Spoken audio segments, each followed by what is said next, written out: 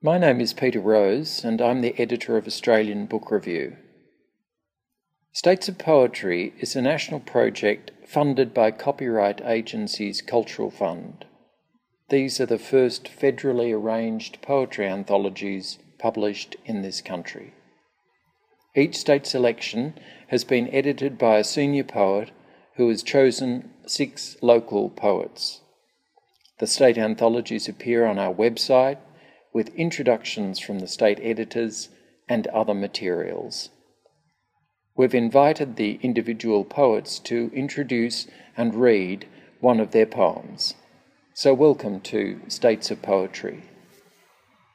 This poem I'm about to read is called Quetzalcoatl, and it's a travel poem of sorts that I wrote after visiting Mexico City in late 2014. I was in Mexico for an international poetry festival, and my visit coincided with the mass kidnappings and disappearances of some 43 male students in Iguala in Mexico. And those young men, eventually, many of them, their bodies turned up, and ultimately both government and police forces were charged in their disappearance and their murder. But during the time that I was there, of course, no one had been charged yet. It was all very, very new. And the poetry festival, which was extraordinary, was really well attended, and there were incredibly enthusiastic crowds. But the poetry festival was coinciding with these enormous mass social protests among family members, friends of the disappeared, and Mexican citizens who felt irate and outraged at the lack of transparency from the government, from the investigating forces, and a sense that, in fact, those government figures and police figures who were charged with the investigation may, in fact, be culpable or involved in some sort of conspiracy or cover-up. Which eventually, of course, came to light later. And so the entire time I was at this gorgeous festival, I was also highly aware of these disappearances. The entire time, Mexico City street walls were covered in graffiti, calling for transparency, calling for justice for the disappeared.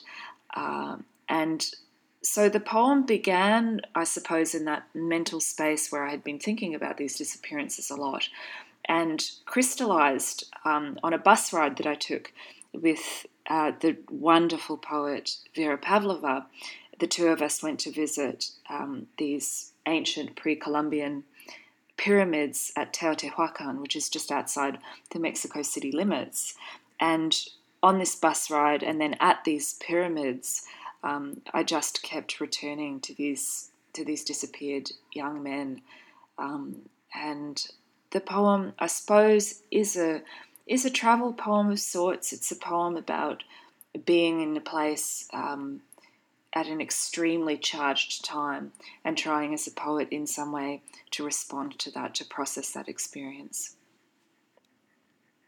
Quetzalcoatl, for Vera Pavlova in Mexico City. On the bus to Teotihuacan, we turn a new God's name on our tongues like a charm, jagging past cinder-blocked hills chalked over the motorway. Grey pixels stacked so high they merge with the smoked white Mexican sky. Then a guitar player in the aisle begins a song whose only familiar word is corazon. We move on.